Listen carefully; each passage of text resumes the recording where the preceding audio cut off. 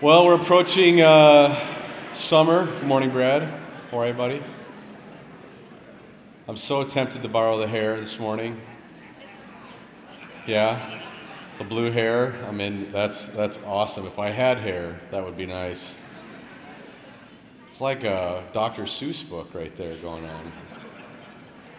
Yeah, it's got the look going on. We every summer try to pick a book of the Bible to go through. And a couple of the reasons we do that is we know that Wisconsinites, once the sun comes out, scatter like cockroaches when you turn the light on. I mean, bam, we're gone, right? We're out. And there's no shame in that. That's awesome. And we wanted to encourage people to stay connected. And it seems that when we do book series, people really want to be connected to that. And so we would encourage you to watch online. Trisha didn't even come to church this morning. Gasp. Anybody? No? The first service is like So anyway, she didn't even watch it. So I told her to watch it. I was going to call her out again. So tire marks are on her back right now.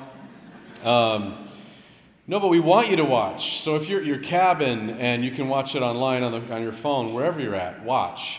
The book we're picking this year is the Bible. Wait for it. It's the Bible. It's the whole book. And we wanted to do a series called 10, and it breaks up the Bible into 10 segments. Now, they're not my 10 segments. I resourced quite a bit and from my past of just knowing there's some basic breakdowns of the Bible. And we wanted to do this series for a couple reasons. We feel like there is a fear about the Bible. So we have 3 goals that we want to accomplish this summer with going through this series called 10, really an overview of the entire Bible. First, remove the intimidation. A lot of people I talk to today are fearful of even beginning this because they feel ignorant, dumb, like I don't know what this is really meaning, I don't understand it, and it's an intimidating book. Especially when you have people running around acting as if they have it all figured out. Can I just put a news flash out there? Anyone who starts to portray that they've got the whole Bible figured out, kind of run away from them because it's not true. The depth of the Scripture is powerful. Every week I get up here, I feel more and more amazed and I would say humbled by the depth of it. And so you need to know this morning that our first goal is to remove the intimidation so you can get back into it. We want to rekindle your engagement. Statistics are out there today that many Christians that claim themselves Christ followers are not picking up their Bibles. Now you may say once in a while, but on a regular basis, picking up that book. Most Christians have not read the whole Bible from cover to cover. Now, that's not a shame or a guilt, or hopefully you don't walk away feeling like they're going to make you feel terrible. But it is the book that tells you the story about the salvation for your eternity. It would be the source for your entire life's really goal and life's purpose. And so to know that story is really important, and we would suggest that, that would be that you would re-engage with it. Thirdly, we want you to realize there's a bigger story. It's not simply just to take sections out of it, like a lot of people do. Oh, thou shalt not do this, and thou shalt do this. And they take sections of the Bible. And friends, there is a broad story, a big story, that the Bible is teaching that you need to grasp. And every section of it is gospel-centered, that points to an answer. And his name's Jesus, just to get that out, and so it's the spoiler alert. The spoiler alert, it's Jesus. It's all about Jesus. And so you're going to find whether it's in Genesis or Revelation, it's all about Christ. And so there is a bigger story that you need to hear. Now, the Bible was not given for our information, but our transformation. There's a story of a rabbi priest and a Catholic priest, and they get into a massive car accident, and they total both of their cars. And as they crawl out of the wreckage, the rabbi crawls out and says, "This is an amazing miracle." He says that we're okay. He recognizes this priest and says, "Are you a priest?" He says, "I sure am."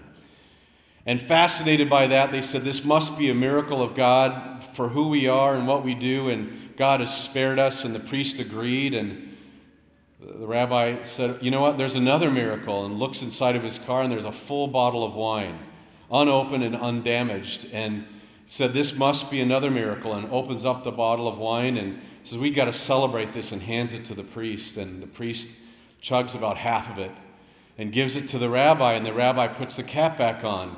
And the priest says, you're not going to have any? He says, not till the police come and fill out the report.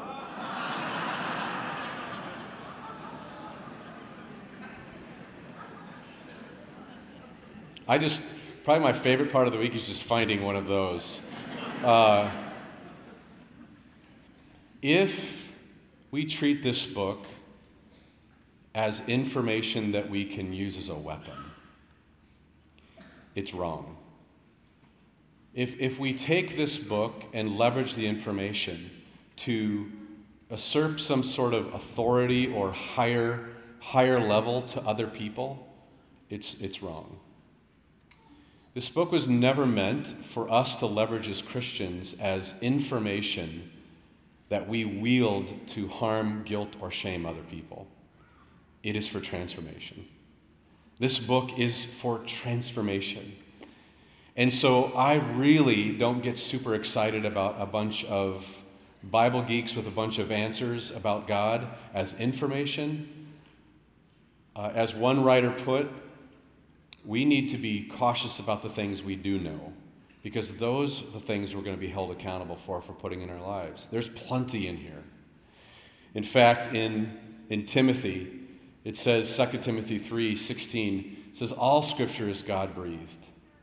All the Scriptures that we believe here at Community Church, that it is the inspired book of God, given to authors to write down, but inspired by God. And it is useful, or as one of the versions says, profitable for teaching, for rebuking. What does that mean? Calling someone out, for correcting, for training in righteousness, so that the servant of God may be thoroughly equipped in every good work. Do you want to be equipped to be a better follower of God? You got to read your Bible. Do you want to see transformation in your marriage? You got to pick up your Bible. Do you want to see change in your family, in your workplace, in the people around you? Then you got to pick up your Bible. Friends, it is that story. It is that story that tells us about the nature of God, the character of God, and the call of God on our lives. You can't rest as a Christian just by a pastor every week teaching you some message. You got to pick up your Bible. Now, with that, it means it's intimidating, and there are a lot of things about the Bible that create some tension about understanding it. I will say, though, it is still the most read book. This is the last 50 years. It's still it's the top book sold and read. Now, this doesn't take into account like handed to somebody if it's given. This is bought or sold. But look, I mean, it's massively the most popular book. No matter what people debate in our culture today about the Bible, it is still the most read book. Now, one of the things we're not going to do in this series, and I recommend that we'll put some links out there from past messages. One of the things, the objectives we're not going to do this series is try to convince you of the validity, of the authenticity, of the accuracy of Scripture. We've had from John Dixon to J. Warner Wallace, many teachers we've put on this stage with apologetics around the idea of the valid nature and the authorship outside of itself of the validity of Scripture. It is a book that can be trusted. But we want you, that's something you'll have to go back and look at. We're not going to spend a lot of time on that at all. We're taking the assumption that you believe that in this room. We do as a church. So with that, there are two books that we're going to recommend, and we're going to read from one of them in the service. One is the story of God's love for you by Sally Lloyd Jones, an interesting, creative storybook written actually intentionally for kids to be read by adults to their families. Here's what they found, and it's fascinating, even in our own home, as my wife is reading this to some of our girls. Adults are finding they're absolutely moved to tears as they read this book.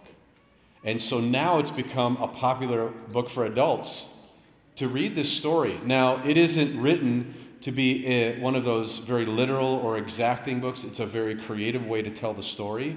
Very powerful. I'd recommend it. I'd recommend it to read to your kids, for you to read yourself. We'll draw from one of those this morning. But secondly, another book is The Essential 100. Now, notice it doesn't say the right 100, like it's like the exact thing you have to know. It's going to give you 100 essential passages in your Bible that are important to understanding the bigger story. And it's written by Whitney Kuhneholm, and I would just encourage you to pick that up. Now, we'll have those in the next couple weeks in the lobby, but you're more than welcome to go on Amazon, and if you want to pick those up, we would recommend it. In fact, I think Essential 100 is on Amazon. I can't remember. Oh, it's not. His own website, actually, is the Essential 100, I believe, and you can get it there. So with that, we're in this story 10. Now, the logo actually gives you 10 cubes. How many people counted the cubes? Anybody in the room? Engineers, math people, finance people, yep.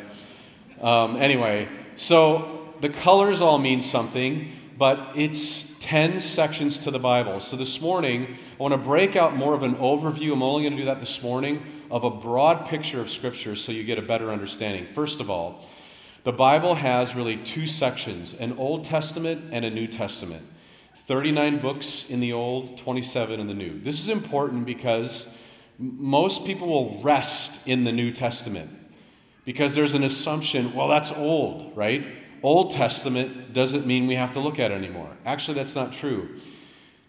Testament means covenant. It's another word for covenant. It's old promise. But it doesn't mean old like not good anymore. What you're going to find with covenants, and it's another message I think we should do a series of all the covenants, but God starts one and then adds to it, and it broadens, and it broadens.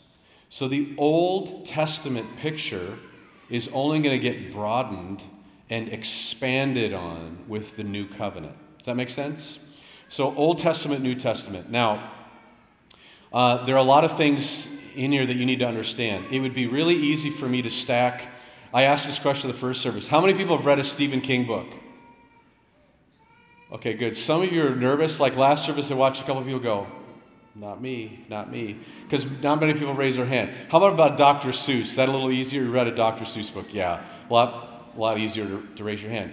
Either of those, to stack all those books here, you would have an easier time understanding one author, one style of writing, in one time period in their life.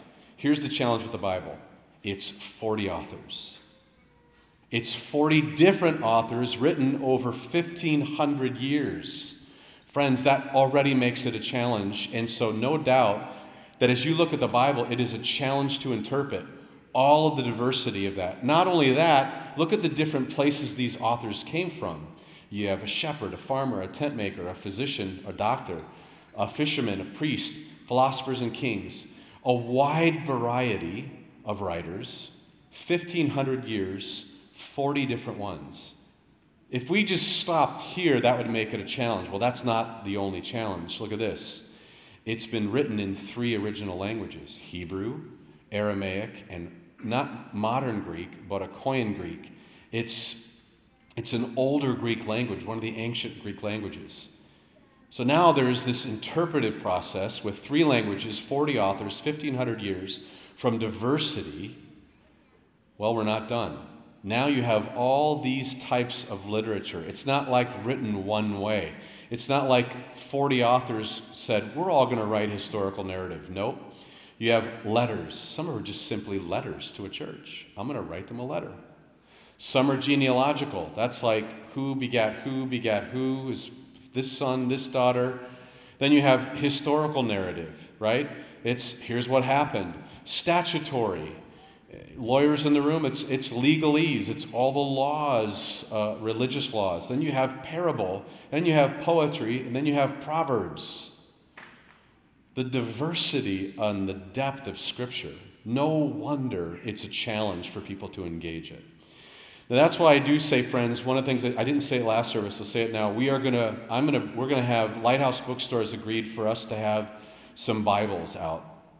that I'm gonna recommend that are varying from a kind of a kickoff start kind of a Bible that has certain notes. So I think it's important that Bibles have at least some sort of commentary for you, or at least a place to put certain things that you might ask as you read it. And so we're going to have some of those out in the next coming weeks for you to look at. So the Bible is, I love what Augustine says, the Holy Scriptures are letters from home. This is our book. This is our book. Church doesn't have another manual. Community doesn't draw from like how to build a great church book, and it sits in some sort of archive like written by the ancients. It's here. It's the story of God, and we draw from what we understand and know. And we're not perfect here. But we, as an elder board, as a staff, as a lead team, as key volunteers, this is what we draw from. How do we live as godly men and women? How do we operate in a church community? How do we love lost people in a community that's broken? This is where we draw from, that love letter from God. Now, everybody has in there a card, a yellow card. Every week you're going to get one of these cubes, right? And so each of these are a color that represent a section of the Bible that we're going to deal with. Today, so you're supposed to take notes. If you are hoping you could just sit down and not do anything, you're going to be disappointed. There's a lot of notes. Now, we'll post the finished product of this note online. So you're going to feel a little bit like you're going back to school, and that panic is going to set in. Some of you already drew a weird picture on here, and you're already in trouble. You're trying to erase madly, and we don't have erasers on those pencils. This is what you're going to take notes with, all right? Now, it's yellow in nature because it's going to deal with the first set of books in our Bible, and that is the Pentateuch. But what if you do here is first, on the left-hand margin, draw 5 boxes. Just 5 boxes. Stack them each. You can get, kind of large there. But you're going to need 3 columns of information, all right? So 5 boxes. All right, above that, write a number 1, because this is the first of 10 weeks. And this is the first section of understanding your Bible. Next, you're going to write the title of this morning for the first 5 books. Now, I could have picked 2 other words. I could have picked Torah, which is the word that the Jewish culture would use, a Jewish rabbi would use to describe the first 5 books, and that is called the Torah. Or another common term is called the Pentateuch.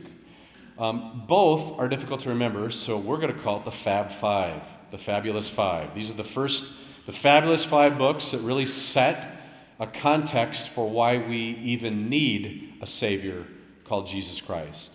So you can put the Fab Five there. On the right, you could put these 3 points, bullet points. First is the Torah is the way that the Hebrew Bible would be mentioning to these first 5 books. Know that if you were Jewish back in that ancient time, probably not as much today, but you would, before you were 9 years old, memorize the first 5 books of your Jewish Bible, which would be Genesis, Exodus, Leviticus, Numbers, Deuteronomy, by heart. You would know those before you were 9. So you think about the serious nature at which the Jewish culture would embrace the Torah. They said it was like honey, and it would be like to drink in the Word of God. To eat it, it was sweet. The other word, Pentateuch, penta meaning 5, is the first 5 books of our good book, our Christian book, which would be both Catholic and Protestant. Catholic Bibles will have other books added in later, but the first 5 books would be the same. The author is Moses. Now, we need to just make a statement here. The author is inspired by God because Moses obviously was not there for the creation of the planet, right? So Moses was given the inspiration to write the story of God. Now, obviously, there's a lot that in that historical narrative he is a part of, but obviously for creation and some of the early generations of humanity, Moses was not there, but he wrote them. So there you have it. So now you have the books. Write in those Genesis, Exodus, Leviticus, Numbers, Deuteronomy. Genesis being beginnings, you could write that. It's a good way to remember it. we probably need to bring, there's a, I'm drawing a blank. What is it called? I just said it last service. Duh. This is why you should have notes, and I don't. What's the organization that does this? Gives you Walk Through the Bible. Thank you. Walk Through the Bible does this. Anybody's done Walk Through the Bible before? It's actually brilliant. It does hand signs and motions, and they have key words. We should probably bring that somewhere in our journey. But Genesis would be a way to remember is by beginnings. Exodus is another word for exit, but wanderings. Leviticus is the priests. I'm going to put some more stuff here. You'll see in a minute. Numbers, simply numbers. Deuteronomy, the law. Now, let me give you a couple of these. First, Genesis.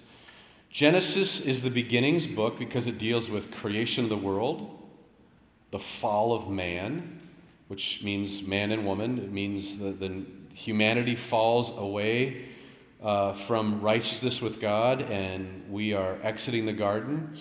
It's the Noahic covenant. Anybody know what that is? The Noahic covenant? The Noahic covenant is after he floods the earth, God brings a rainbow and promises what? I will never flood the earth again. It's a promise that God makes. It's the first, if you don't count creation, it would be the first covenant. Next we have Israel, the birth of a nation called Israel. You find out how and why that unfolds. And then we're going to land in this morning the Abrahamic covenant, how this nation of Israel is formed. And so these are important for you to know for Genesis. But what about Exodus? Exodus is going to deal with how did the Israelites become slaves to the Egyptians? You're going to find that whole story out, how they end up there through the latter part of Genesis and then into Exodus. And then you're going to see how they're going to be exiting that slavery, which puts you right to the historical document with Charlton Heston, the Ten Commandments. You with me? Anybody seen that before? Oh yeah, that's a classic. So then you find the Sinai covenant, which is where God calls Moses up to the hill, and it's the Ten Commandments. It's not that bad, I promise. Someone's already crying. I haven't even gotten to the big stuff yet. Then it's the Promised Land, being ushered into the Promised Land, this new land that God promises the Israelites. Leviticus. Who has read Leviticus cover to cover? Anybody in here? Wow, impressive. It's my favorite book of the Bible. Favorite book of the Bible. Let me tell you why. First, it sets up and establishes worship. How is someone to begin to approach the nature of who God is? Even the first 5 books talk about sacrifices. So let me give you a taste. The first sacrifice is the burnt offering. It means you bring the whole animal and it's fully burnt up. Paul will say in Romans, in chapter 12, verse 1, be transformed by the renewing of your mind. And he's going to talk about this is your spiritual act of worship. He's referring to the fully burnt up nature of you crawling back onto the altar as a worshiper and giving the full person yourself. Okay, come on. I mean, God still requires that of our hearts to crawl back on and give fully of ourselves. Leviticus is loaded with this. It has the idea of priests. Remember that you're called, when Jesus comes and dies and raised again, we know that he resurrects. It says, now you are the priests. If you want an idea about what your role is about the priesthood of believers, because Jesus says no intercessors needed anymore.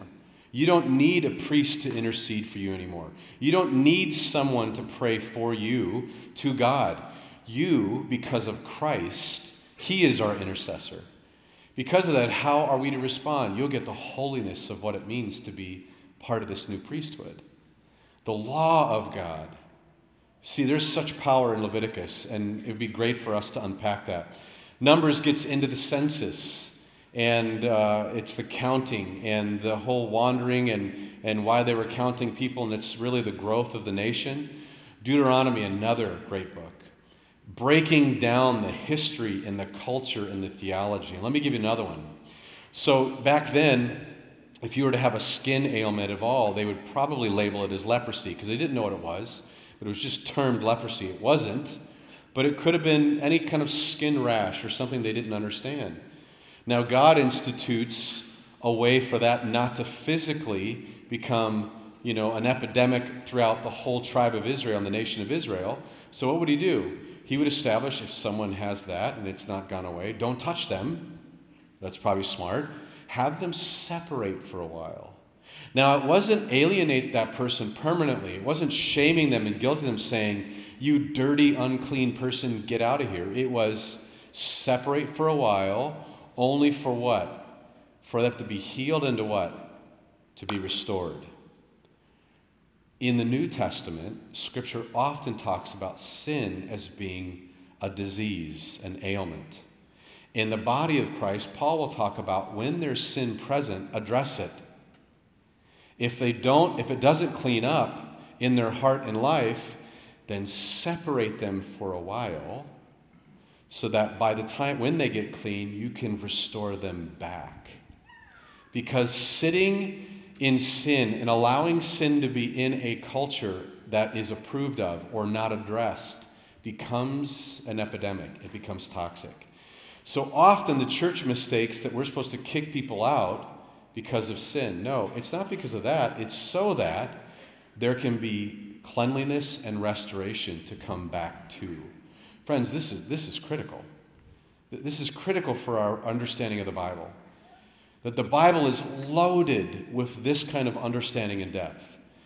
Now, I will say this. If you have not read the first 5 books of the Old Testament, you shouldn't feel shame or guilt. But what I will tell you, it will unlock a deeper understanding of why Jesus came, of why you need a Messiah, of what is the hope that we have. It will bring depth and understanding when you hear a sacrifice, the last sacrifice.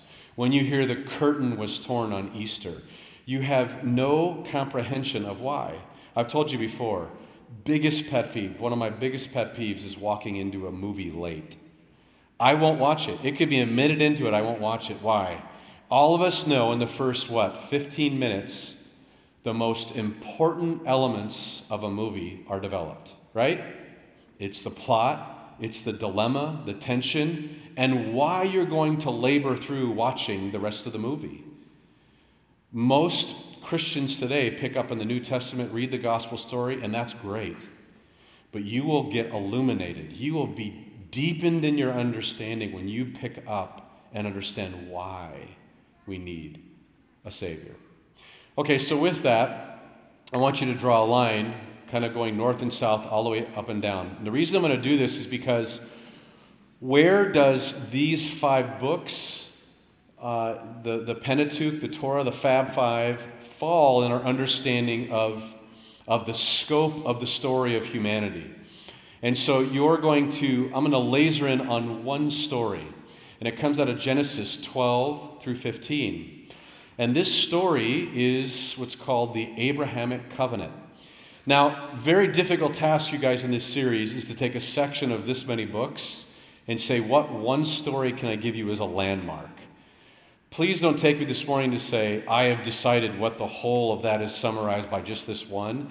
But I believe this covenant will give you kind of a landmark that as you read it, you'll say, I gotta have more perspective on what's going on. Now, the Abrahamic covenant is an unconditional covenant. That means Abraham does nothing to receive this. God, we're going to see that in a minute. God's going to unpack and give to Abraham something he did not deserve. He just chose it. Why is God doing this? So let's go backwards or up. If we read into the story of Genesis, God creates man. God falls by sin and is exited the garden. That means we will die, and because of the price of that rebellion, we will die and not be connected to God. God, at the onset of leaving the garden, is already beginning to redeem his people. And so what you're going to see is the culmination of God beginning to do this by choosing a way to do that through someone. We'll see that in a moment. Unconditional covenant to redeem his people requires nothing. A promise is given to us through the sacrifice of Jesus. We're going to find, remember I said it's the Old Testament and the New Testament. These covenants, as they start to unpack, are going to get broader and broader. And we're going to find the Abrahamic covenant is something that we enter into through Christ. So pretty amazing. So this is your card. I'm going to leave this up there, so don't panic. It feels like class again, but now the purpose of this is so that you take notes, you remember it, and slide it into, that section of your Bible, Genesis, Exodus, Leviticus, maybe right after Deuteronomy, slide it in there, and then you have a perspective of what this is. Now, we'll post this online. But what I'm going to do is I'm going to have Molly read for us a chapter in the story of God's love for us. So I want you, however you need to focus, close your eyes. Some of you don't close your eyes because you're going to start falling asleep. Whatever you need to do, just listen to the writing and the story as it unpacked by Sally Lloyd Jones. Years passed and things didn't get any better. People were still just as cruel and mean to one another. They still got sick and died. God's world was still full of tears, and it was never meant to be like this. But God was getting ready to do something about it. He was going to make all the wrong things right, and he was going to do it through a family. Abraham, God said, how many stars are there? God was about to tell his friend a wonderful secret. Let me see, Abraham said, rolling up his sleeves. But have you ever tried counting stars? Then you know how hard it is. 993, 994, 990. Okay, wait. 1, 2. Of course, he kept losing count. Too many, he said.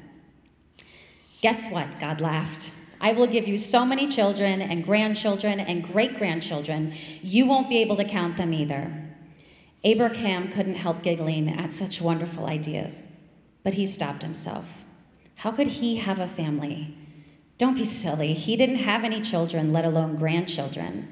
He wiped away a tear. Anyway, it was far too late for him to start having babies at his age. He was 99 years old. What could God mean? Abraham, God said, believe me. And then God told Abraham his secret rescue plan. Abraham, I will make your family very big, God promised, until one day your family will come to number more than even all the stars in the sky. Abraham looked up at the dark night sky thick with stars. You will be my special family, my people, and through you everyone on earth will be blessed. It was an incredible promise. God was going to rescue the world through Abraham's family. One of his great-great-grandchildren would be the child, the promised one, the rescuer. But it's too wonderful, Abraham said. How can it be true? Is anything too good to be true? God asked. Is anything too wonderful for me? So Abraham trusted what God said more than what his eyes could see, and he believed. Now, when Abraham's wife Sarah heard God's promise, she just laughed to herself.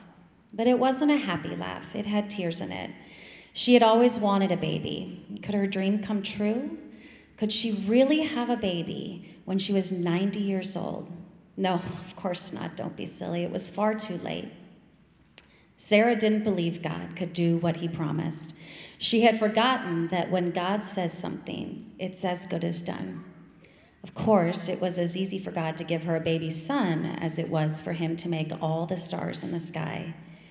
Sure enough, 9 months later, just as God had promised, Sarah gave birth to a baby boy. They named him Isaac, which means son of laughter. And Sarah laughed, but this time it was a glorious, happy laugh. Her dream had come true. God would do as he promised. He would always look after Abraham's family, his special people. And one day, God would send another baby, a baby promised to a girl who didn't even have a husband. But this baby would bring laughter to the whole world. This baby would be everyone's dream come true. So this is a reading from this book, which gives you a broad picture of the story. Well, really from Genesis 12, even goes into 16 and 17. And so I'm just going to recommend you pick up your Bible this week and read this section. What I want to do is just pull out a couple pieces. It's not expository teaching, it's just a broad overview of this Abrahamic covenant, God's secret rescue plan. When he first talks to Abraham in Genesis 12, he says, the Lord said to Abram, go from your country, your people, and your father's household to the land I will show you. First of all, just look. When have you been asked to leave everything? I think often we see God fitting our kind of way and like, God, I want to follow you, but could it be here in Green Bay? And could it be, on the river somewhere? Could it be with this kind of a job? And you recognize some of these men and women in Scripture that we read about have left everything. This is a very powerful picture, and I don't think we get what he's leaving behind. He says to him his promise, this beginning of the covenant, I will make you a great nation. Notice it's not saying, Abraham, I'm looking for you to make yourself a great nation. I will make you, God says. I will bless you. I will make your name great, and you will be a blessing. I will bless those who bless you, and whoever curses you, I will curse. And all the peoples on earth will be blessed through you. Wow. He has no idea what God's promising here, but you see the first foreshadowing here about who's coming. Because right now it's just through his line. And we're going to find that Christ is going to come through this line of Abraham. But do you see the promise already given that we're going to be a part of it? First point, God blesses those whom he chooses. Notice that God didn't say, Abraham, you fit some requirements. You've kind of walked with me. We know Abraham's not perfect. Your resume looks really good. He just chooses him. And friends, you need to know that when you come to Christ, when God meets you, and I'm not talking about with information, but when he transforms you and he hits you in your soul, in the deepest parts of who you are, you could rest in that he chose you. He chose you. It goes on, it says, Abraham traveled through the land as far as the site of the tree of Moreh at Shechem. At the time of the Canaanites were in the land. It was a dangerous time period. The Lord appeared to Abram and said, to your offspring I will give you this land. And so look what he does. Abraham builds an altar there to the Lord. It goes on, verse 8, from there he went on toward the hills of East Bethel and pitched his tent with Bethel on the west and Ai on the east. There he built an altar to the Lord and called the name of the Lord. It's my second point this morning. Those who know God honor God. Let me just take just 1 minute here on this. We can't change people through morality. We won't change a government, we won't change a nation through laws on morality. We won't change people by trying to fix them to behave better. That transformation has to come from God. When your heart is transformed and you know God, you long nothing else but to honor him. You want to set up an altar every time you recognize the provision he's given you and your family. You want to put up an altar and just give him thanks and glory for every time he forgives you for our brokenness and flawed nature.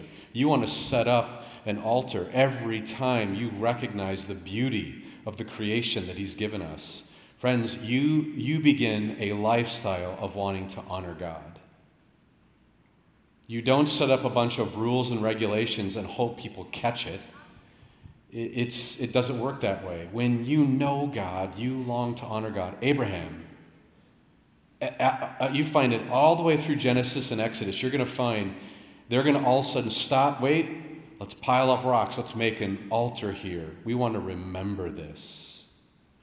How many things do you remember already in your small life history of what God's done for you? What altars have you built that honor God? I don't mean altars to worship, but just to be reminded of what he's done and who he is in your life. This is what Abraham does. Genesis 13, it says, then the Lord said to Abraham, after Lot had parted from him, look around from where you are.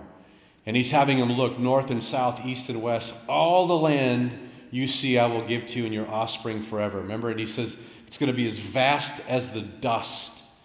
It could be counted. He probably doesn't even fully understand this. He thinks he's just going to be a great nation. He has no idea that God is setting up a way. Do you see how God's already setting up his son coming? Because Jesus opens up the door for all of humanity to be invited in. It's not just Jewish. God gives what is already his. God gives them land.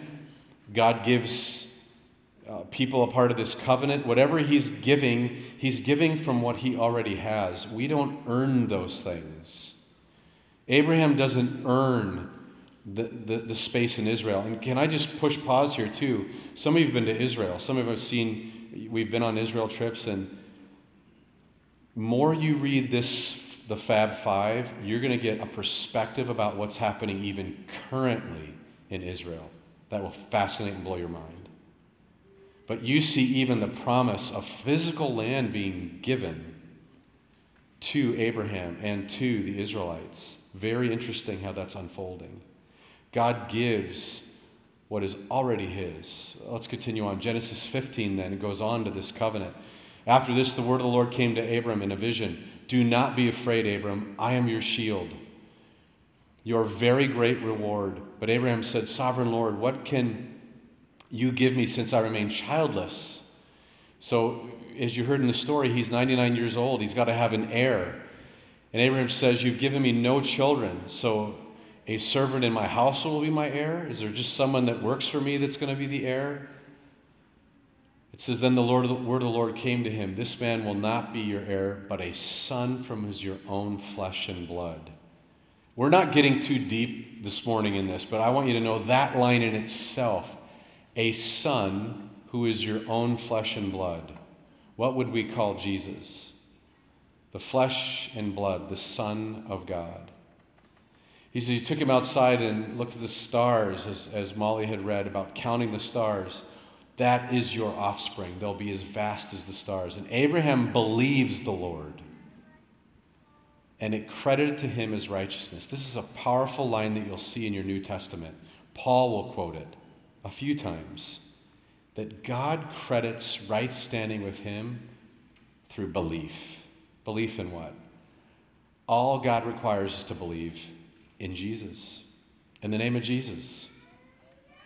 Right standing is not you cleaning yourself up for God. Right standing is given to you through the belief that you have that God is who he says he is, and Jesus, this gift that he sends us, is for us. We enter into this covenant that way. Galatians 3 is now your New Testament. See how we jumped thousands of years already forward into the New Testament. Paul's writing a letter to the church in Galatia. He's writing into this Macedonian region in that time, and he's writing this letter, and he's trying to affirm them. And listen to what his words he says. This had to be powerful for them, because many of them weren't Jews. He redeemed us, God, in order that the blessing given to Abraham might come to the Gentiles through Christ Jesus. What does that mean? It means we're getting described that all non-Jewish people will enter into the Abrahamic covenant through Jesus, so that by faith we might receive the promise of the Spirit. So in Christ Jesus, you are all children of God through faith. For all of you who are baptized into Christ have clothed yourself with Christ. There is neither Jew nor Gentile, slave nor free, nor male nor female. You are all one in Christ Jesus. If you belong to Christ, then you are Abraham's seed and heirs according to the promise. God redeems us from the covenant that he promised Abraham through Jesus Christ. Your first section of your Bible is loaded. This Fab Five is loaded with the whole reason why Jesus comes. It gives you the whole depth and understanding of why Jesus had to be a sacrifice, had to be a son from God, had to be from the line of Abraham, which will later be David, and then it'll be in that kingly and priestly line of Melchizedek, that will all of a sudden be Jesus, the name of Jesus. It had to happen. Friends, that makes when we go to communion every week, but even especially this morning, we get to celebrate a covenant we're invited into, not performing for.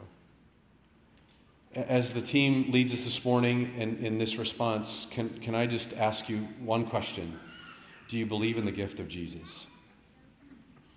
Are you trusting fully in the gift, not by your own works, not by what you can do or clean up for God or get it right or get all the right answers, but he says, I'm offering you a way to enter into the covenant, this new covenant.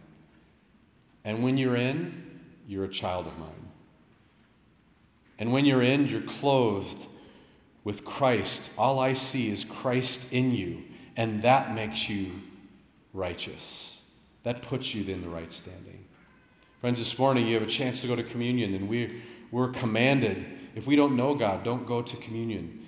And if you have something that's you're harboring, sin or bitterness, man, make that right before God and others before you go to the altar. Don't use it as a religious reset button, but leverage the opportunity for communion to be reminded of a covenant that you get to enter into, not because you deserve it. Father in heaven, this morning we thank you for these first 5 books. We thank you for the richness. God, might we this morning celebrate this covenant you've given us and allow us to enter into. In Jesus' name, amen.